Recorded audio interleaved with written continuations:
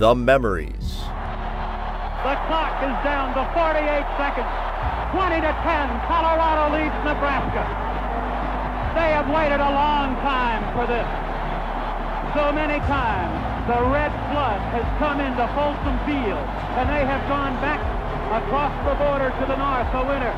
It won't be this time. The stories.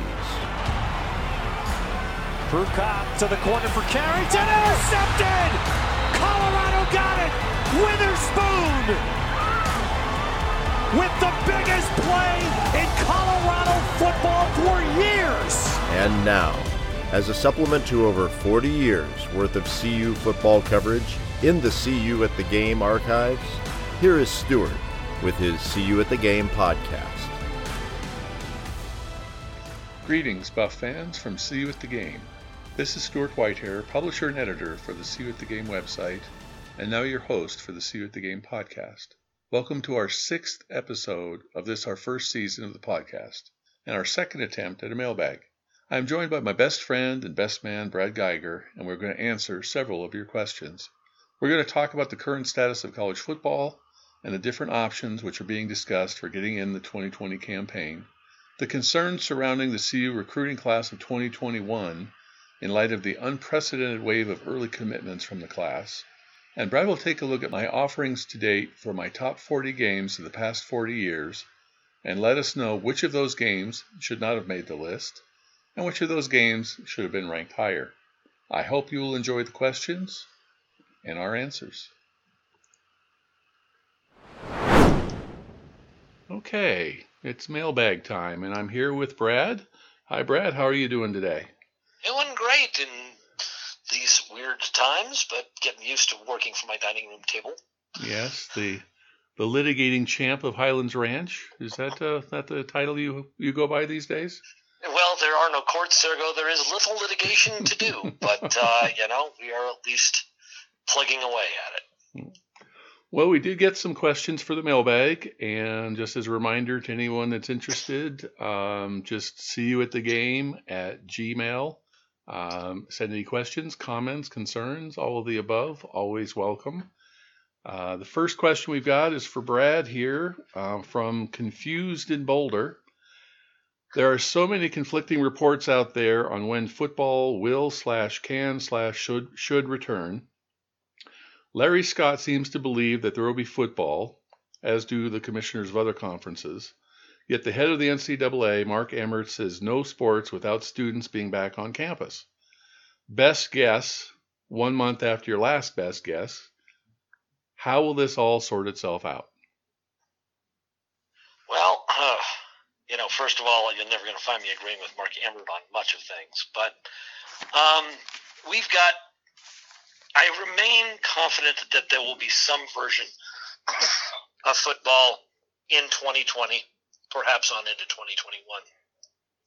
I think the big change and the thing that we have to start thinking about is, are all schools going to be able to participate? I'm remembering that state schools in New York or California, being, of course, the one nearest to our heart, may not be allowed to do it, that their governors, their administration may not allow that to happen. So while I continue to think that we're going to have some sort of conference-based schedule, I begin to fear that the Pac-12 is going to be a conference without UCLA, Berkeley, perhaps Washington or Oregon, depending on the status of each of those states. So it may be that we have to completely rearrange that schedule. I think it's becoming less and less likely that we're going to do the out-of-conference schedule, though. I think that is the easiest sacrifice for conferences to make while still trying to get some of the money in to keep football and the other sports running. And there was some stories about Pac-12, Clay Helton in his webinar talked about that there were some discussions about a conference-only season for the Pac-12. Of course, that makes it easier for the Power 5 schools, but sitting here in Bozeman, Montana, home of Montana State University, they have the University of Utah on their schedule for this year. which, it's fine for Utah to blow off a non-conference game, but those schools like Montana State, that's their money game, that a good chunk of their budget comes from getting paid by a Power 5 schools to get beat up. And there's going to be a lot of unfortunate consequences there. Colorado State, they play Colorado and Oregon State this year. If they don't get to play those games, how are they going to pay for that stadium up in Fort Collins, especially missing out on a home game against CU, which was be their only sellout probably since they opened the stadium. But there are no lacking for opinions out there. And I think pretty much whatever position you'd want to take, you can find somebody that will support it. I did like, I don't know if I liked it, but I thought it was amusing. You see what Paul Feinbaum, the SEC guy, he works for ESPN, but he's the SEC guy, wrote a book. I think my conference can beat up your conference or something to that effect. I mean, he's definitely an SEC guy. And he was quoted after Mark Emmert put out his statement. Mark Emmert has no more authority or influence over college football than does Bozo the Clown. He's an innocent bystander in all of this, and I think that's why he put out a statement. And he went on to say, Emmert has to be heard, so he was, but he was not heard very loudly because the Power 5 commissioners don't give a rip. So I think, you're right in thinking about the geography of all this. The SEC is going to play football. Unquestionably. Now, Alabama will not sit out this season. Georgia will not sit out this season. That's not how it works. And those are states that are already reopening. Whatever viewpoints you have of that politically and medically, there's no chance that the SEC does not play some sort of football. And I think the Pac-12, unfortunately, the worst off of the Power 5 conferences, is in the most vulnerable position. And you're getting contradictory statements, just from within. You got the University of Oregon saying, yes, we're going to open for classes this fall, and the governor of Oregon saying no large gatherings until at least October 1st. You've got the state of California just today, and today being May 12th, saying that they're not going to have some of their schools have anything but online classes this fall.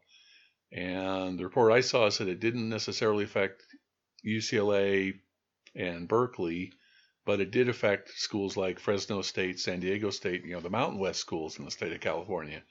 And if they're not playing and they've got a non-conference game against a Power 5 school, well, then what do you do? You've got some people like, Arizona State coach Herm Edwards. He agreed with the NCAA president, Mark Emmert. He says that, how can you justify saying that the schools are not safe for students to return, and yet the schools are safe for student athletes to return? He says it doesn't make any sense. So I think we're kind of stuck in the stay tuned category here, at least as we sit here in the middle of May 2020, that there are as many opinions as there are days left before camp could start, which hopefully will be mid-July. If we don't have players at least practicing, or at least getting to the point where they can practice by mid-July, there aren't going to be games Labor Day weekend. That's just the reality of it. And I think, and again, this is going to be very state-based. There are states like Alabama where the tail wags that dog. Arizona is not that. And certainly California has never been that. And Colorado is not that either. CU football is not going to determine what the governor says about large gatherings. Yeah. So we'll just have to wait and see. But yeah, I think that there might be some long-term ramifications as far as the power of the NCAA. If you've got some schools that are going to play regardless and some schools that are prohibited from playing, how that impacts the NCAA's authority and how that's going to impact, bowls, how it's going to impact non-conference games, how it's going to impact the national championship. All to be determined. Well, all right. Well, let's see. Moving on from Jim A. I know it's a busy time for recruiters, but I'm interested in the new staff and whether they can grab some momentum with a few top recruits to get going this year. Will most students wait until they can get on campus to commit? Well, first, I'd like to give a shout out to Jim A. I've never met Jim, but we have corresponded a great deal over the years. He is a teacher of 5th grade English in Thailand. And for those of you that have seen or participated in the See You At photo contest over the years, we've had See You at the Great China Wall. We've had See You at the Sydney Opera House. We've had See You in Thailand, See You in Vietnam, courtesy of Jim and his family. So shout out to Jim for contacting me and sending in a question. As far as CU recruiting, not good news at this stage. The question is, are things pretty much slowed down, pretty much not going on because players aren't getting to campus? But according to 24/7 Sports, this has been the busiest time for commitments in memory. As of May 6th, as the date of the story, and I'll post a link to this on the website, 627 commitments through May 6th. Last year, at this time, May 6th, there were 302 committed players. The year before, it was 243. So there are more commitments this year as of May 6th than there were the last 2 years combined. And 424 of those 627 commitments were made after the shutdown. So we've got players that are scrambling to find a home. And that is an interesting prospect, especially considering the fact that the University of Colorado has, as we speak today on May 12th, 2 commitments. You look at schools like USC has 11 commitments, and 9 of them are 4-star commitments. You could probably go back the last decade to find 9 4-star commitments for the University of Colorado. USC already has 9 in May. Michigan State, if you're wondering about our good friend Midnight Mel, his school right now, Michigan State, is ranked 23rd with 11 commitments, including a Texas quarterback that CU had offered. Now I don't know how hard CU was recruiting that quarterback, but they got a quarterback out of Texas for Michigan State, recruited by one Mel Tucker. So as far as the numbers are concerned, the fact that we're not able to get players on campus, it's certainly hurting CU. It's not apparently hurting other schools at this point.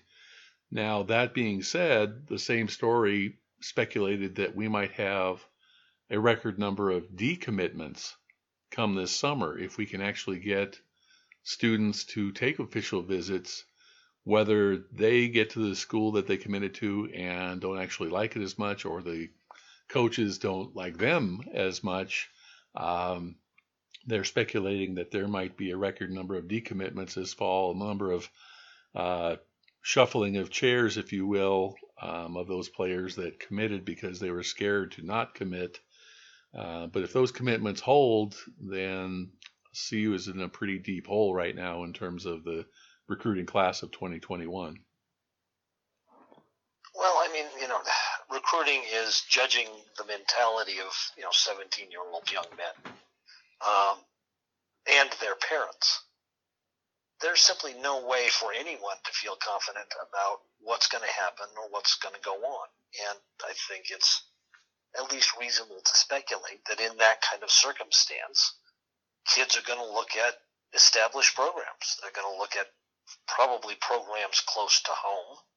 I haven't looked at the UCLA commitments, but I suspect that they're doing better with California than they have recently. People are conservative in times of great stress and uncertainty. Picking a coach who has no reputation in the college game, who came in late, who you don't know what offense they're going to run or what they're going to happen is not the conservative choice at this time. And none of us thought that this first recruiting class was going to be a knockout of the park. We were always going to have to find diamonds in the rough. It may be even more challenging to do that now. On the other hand, if everybody is rushing to commit, you've got to hope that some of those potential diamonds in the rough are going to slip past. If UCLA's got 9 4-stars, they're not going to look for unheralded 3-stars. And so we're going to have to – we always knew that this staff was going to have to get lucky. Now it's probably going to have to be even more so because Boulder sells. If you can't get folks to Boulder, then you're trying to sell a losing program with a new coach. Yeah, you've got a program that's had one winning season in these students' lifetime. And yes, it's a hard sell at this point. It might be a saving grace that this was supposed to be, or this will be, a small recruiting class anyway, just because of the numbers. It was not likely to be a full 25 student class. It's almost impossible for it to be unless there's a huge amount of attrition from the existing roster. So it might be that this recruiting class of 2021 is just going to be kind of a wash. And like you say, you can try and find a couple of diamonds in the rough, try and find a couple of people that will slot into the areas that are going to be the thinnest on the depth chart, and just kind of accept it and start working on the class of 2022. Let's go to name, image, and likeness. Yes. This is from Todd in Evergreen. The NCAA has put out its name, image, and likeness recommendations, but with everything else going on, it doesn't seem to be getting much attention. Is this a game changer or much ado about nothing?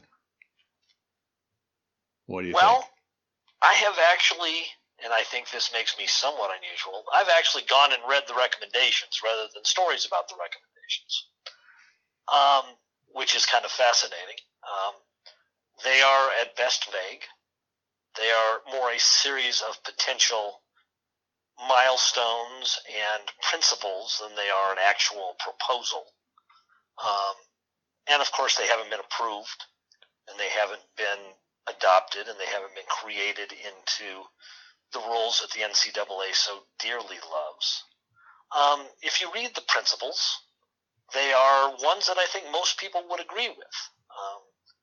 But given that the devil remains deeply in the details, it is not much ado about nothing. It is obviously the NCAA trying to preempt state legislators and pretend that they're out in front of an issue that they have been far behind for at least 30 years. It is a start. It is an acknowledgement that this is going to happen. The question is it going to be anything like what these principles state? And the nice part about those principles is that they are so broad, everything will look like that principle and look nothing like it. So it is not even the end of the beginning. It is the middle of the beginning with much left to be determined. Yeah, I would tend to agree with that, the goal for the NCAA to try and put something out there is to try and get Congress to get involved, which is, one of those God help you type of things. You really want Congress to be in charge of this, but you can't have 50 different regulations. You can't have 50 different sets of rules. There's going to have to be some national consensus as to how this is going to work. And I don't see that having anyone being happy about it right now. The ones that want more saying it's not gone too far or hasn't gone far enough. Others are saying you've already given up the whole store here. It's going to be chaos as soon as this legislation gets adopted. It's another test for the NCAA. Will even the NCAA survive this? Will it help prompt the Power Five or some version thereof to split off and form their own top 64 or top 48. I think it's certainly not much ado about nothing. I agree with you on that. And I also agree with you that it is not in final form by even the remotest stretch of the imagination, but it is something definitely worth paying attention to and keeping track of, because it is going to become a reality sooner rather than later, and it's going to have a very large impact on collegiate sports. And we're not talking about just the Jeremy Blooms or the gymnast or the swimmer that can make some money off their name, image, and likeness. We're talking about how it's going to affect recruiting at the Power 5 level, and it's a real slippery slope, and bears paying attention to over the next 9 months or so, until we hopefully have some sort of finalized proposal from the NCAA. Well, and I think this is the one circumstance where the NCAA gets a pause because of the current other crisis. Yes, it's important, and were we not in the midst of all the other discussions we're having, I think he would have been moving to the top of Congress's evaluation. I think they're a bit distracted from that now, and will be for a while. And of course, there's something going on in November that may affect this as well. So I think the NCAA has quite reasonably determined that, hey, we can probably breathe until the beginning of next year, but any later than that, and they are going to quickly lose control of the narrative. Yeah. So Jim A., again coming in, has a process question, which I think is important. How do they determine to put on rush on for recruits? What is the process? Most schools go through an IDing potential buffs, contacting them, looking at film, recommendations, campus visits, etc. Well, I think the biggest or the most useful way or tool that coaches are using now are summer camps, which of course are not happening this summer. But now that's where they're getting 9th graders, 10th graders, juniors coming in that they can evaluate and get to know. And that's where you build those relationships. And really that's what it comes down to. I mean, there's the huddle.com. You can look at highlights and things like that, and coaches certainly would do that, but you're getting to the point where everybody knows everything about anybody. To have a real sleeper 5-star, that animal just doesn't exist in today's recruiting world. And certainly it helps CU to have Darren Cheverini back, not only for recruiting, but as the offensive coordinator. You have your defensive coordinator, Tyson Summers, back. So you have some continuity there in terms of relationships and recruiting. But I think you just need to look no further than, CU's class of 2020. They had 2 players from Mississippi and 2 players from Georgia, and our Ashad Clayton from Louisiana. Those are all because of relationships that those coaches had with those players, and it wasn't, those weren't relationships that were built from December until 2 weeks later when they signed, or in January and February when they signed. These were relationships that had been built up over the years. And that's why CU was getting players from Georgia and Mississippi and Louisiana, is because those coaches on the CU staff had known these players since they were, 16, 15 years old. And that's a lot of how those relationships are built. And now, recruiting staffs have full-time assistants, that are breaking down film and getting film from high schools and talking with coaches and dealing with recruiting outlets and things like that. So it's a major business now, and it's the summer camps where you get the offers, because that's when the players come in and the coaches can actually sit with the player, talk to the player, actually put eyeballs on the player and say, okay, this is not just film, this is not just puff, and fluff that we're getting from their high school coach. This is a prospect that we really want to have, come to Boulder. unfortunately for CU, it's not so much on campus visits in terms of official visits as much as we'd like it to be. If you were looking at like the old Big Eight, Boulder, Colorado, okay, most of the people listening to this have been to Boulder, Colorado. Now compare that to Ames, Iowa, Lincoln, Nebraska, Lawrence, Kansas, Manhattan, Kansas, Columbia, Missouri, Norman, Oklahoma, Stillwater, Oklahoma. Now, if it was just based upon the campus, CU should have dominated the Big 7 and Big 8 and probably a good chunk of the Big 12. So it's more than just the aesthetics of the campus. If it were just that, and I've heard every coach since Bill McCartney say, if I can get him to Boulder, I can sign him.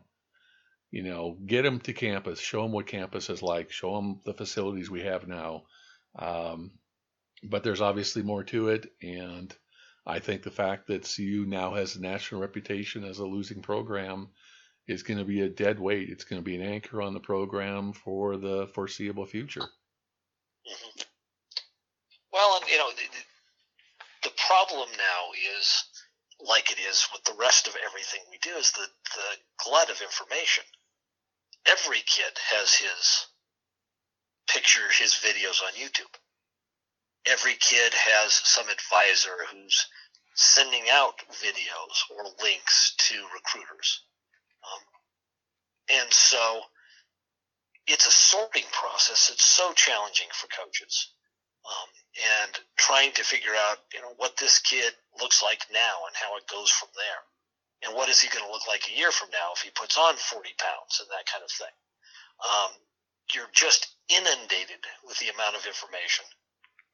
And so while in some ways you know more, as we all know, sometimes knowing more does not mean you understand as much. And the ability of a coach to figure and to sort through that stuff is incredibly challenging. And, hopefully, again, in CU's favor, is that somebody's going to find somebody that if he had 50 pounds more or that kind of thing can come in and play. But you're right, there are no 5 stars out there that nobody has seen. The kid playing 8-man football's on YouTube.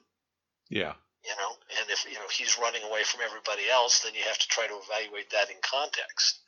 So it's so challenging to just figure out who you even begin to look at. And that's where relationships with high school coaches, relationships with, high school conferences, that kind of thing, begin to matter.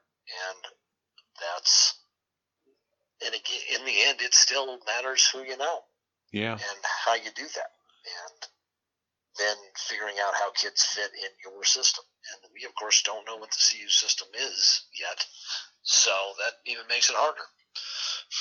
Yeah. And it gets down to, not only the coach, you talk about, assistant coaches. And I think, my interview with Darren Cheverini last summer, he talked about, getting to know janitors and, assistant principals that, the coach will see it, the high school coach will see their players through a certain lens, whereas other individuals, and it might be an aunt or it might be, a teacher that will give you a clue as to what this kid is really made of and whether or not it's really an individual that you want to pursue. And that takes time and it takes a lot of work. And we do have a very good recruiting staff, at least on paper. We just have to have the ability to get them out there to recruit. And we'll see if we can get that going. Well, on a kind of similar note, Steve in Kansas City mentions, and this was very well known, the 62-36 game was on the Pac-12 network Saturday night. And CU had a dominant team of NFL quality players on both sides of the ball. Why hasn't CU been able to return to that level for the past decade and a half? What will it take to get there? And this is, I think, an interesting addition to it.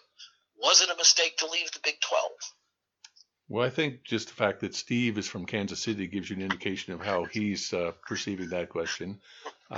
Yes, if we were in the Big 12, it would be a lot easier for Steve to get to see CU games. I don't think it was a mistake.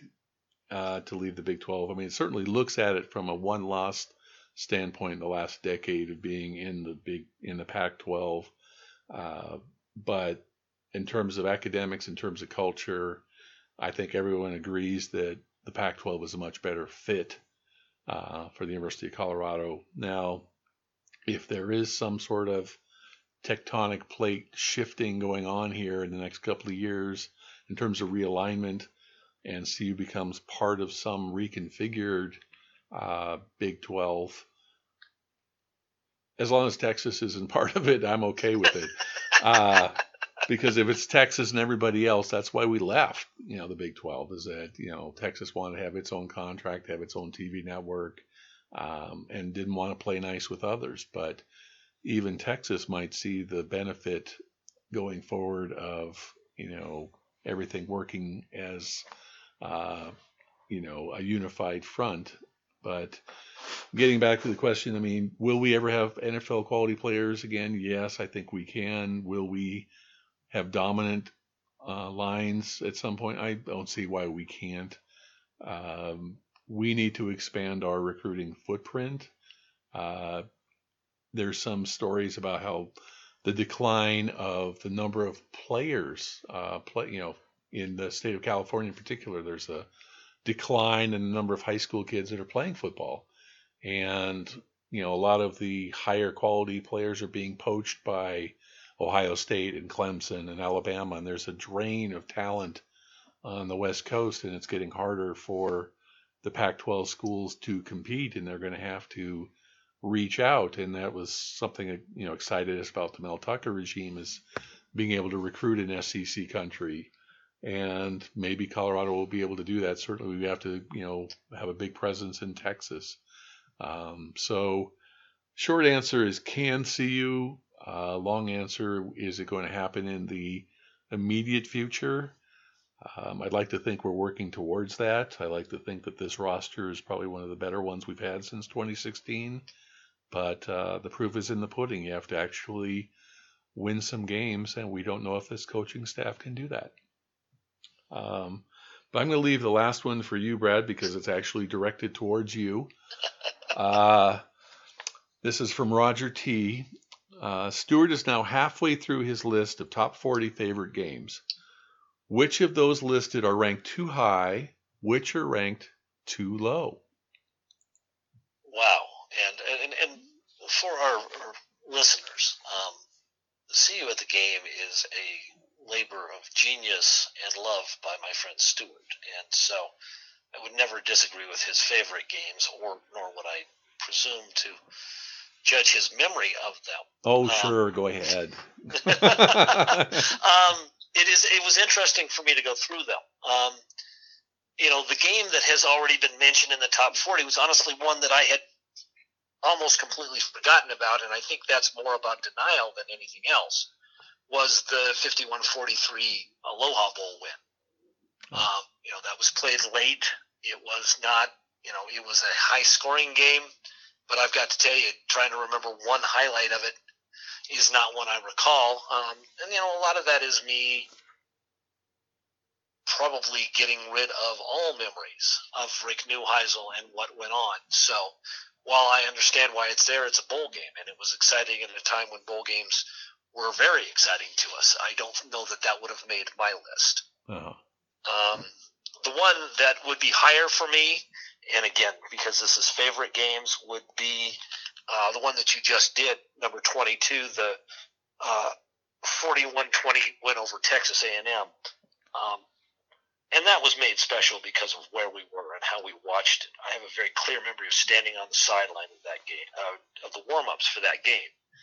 And, it is, you talk about being overwhelmed by the size of the players.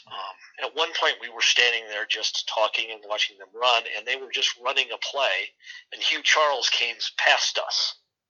And the speed of that, Hugh was never going to impress anybody with his size, but the speed at which he, running three quarters, appeared and then was gone. If you've never been on the ground at a Division I football and watched those athletes up close and realize that they are somewhat less than human, it's an astonishing thing to do. And then to go up and watch it from the press box and see people that we recognize, and having to try to respect there's no cheering in the press box, which for me is an astonishing act of self-restraint that I only partially succeeded at. That game would, in terms of my favorites, be in the top 10. That was an astonishing day in Boulder, and the fact that my uncle, who has been a massive CU fan for literally most of my life, was also honored that day. It was truly an amazing day, and one that I will treasure forever. Yeah, it was funny. Unfortunately, CU, we spent the first half in the press box, and CU went out to a 21-0 lead in the first quarter. So we were able to have a little restraint because we were winning the game, and we did not have to, yell at the referees from, up in the press box or do anything else that might get us kicked out of the press box. And we also got to go to the press conference after the game, having the access to just watch how that unfolded was fun. And again, yes, Uncle Fred, your Uncle Fred, my adopted Uncle Fred. He would take you. There is no doubt about that. Getting to see, him and his lovely bride, be honored as donors of the game. It just happened that way. It was certainly not something we had any say on or we had any planning or preparation for. It just happened that we got to be on the field at the same time as that was going on. Yes. And, certain games will always stand out. The game itself was a blowout and a wonderful win for CU, but why it made my favorite list, and it might not make other people's all-time best game lists, was certainly because of our ability to have access to the press box and to watch some of the game down on the field. It was, as you say, one of those memorable games that you and I will talk about for years to come. Yeah, we have been lucky, and CU football has played such a role in our lives. But that one was a day. Yes. Well, we're going to have to leave it at that. Thank you, sir, for participating again in the CU at the Game Mailbag. And while we are waiting for word on how, when, and under what conditions football may be played again, we will try and do another mailbag in the month of June. And so, again, anybody that wants to put any questions out there, we would certainly welcome that, as well as any comments on the podcast itself. This is a new thing for us, and so it's going to evolve over time, and your suggestions, comments, and questions are certainly welcome. So my thanks to Brad. Stay well, stay safe. We'll talk with you soon. Take care, my friend, and until then, go Buffs. Thank you for being a part of the CU at the Game podcast. There will be a companion piece to this podcast posted on the website with links to the games and articles which are mentioned in today's podcast. This is our first season, and we are continuing to tinker with formats and content. Your comments, suggestions, and critiques are welcome. Just drop me an email at cuatthegame@gmail.com with your thoughts. I would also like to ask your assistance in growing the podcast. You can subscribe to the podcast at your favorite sites like Google Play, Apple Podcasts, Spotify, and Stitcher. We will, perhaps in the very near future, have a better idea as to the future of collegiate athletics and be able to focus more on lineups and opponents for your Buffs. In the meantime, we will continue to alternate between our mailbag and road trip segments.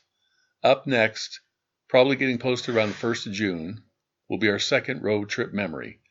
This time looking back at our trip to Seattle in 1989, when the undefeated and 5th-ranked Buffs took on the 21st-ranked Huskies, and did so the week after losing their leader, Sal Inessi, to cancer. It was an emotional and rainy afternoon. Until then, go Buffs. Thank you for listening to our See You at the Game podcast. For links to articles and stories referenced in this podcast, go to CUAtTheGame.com. That's the letter C, the letter U, atthegame.com.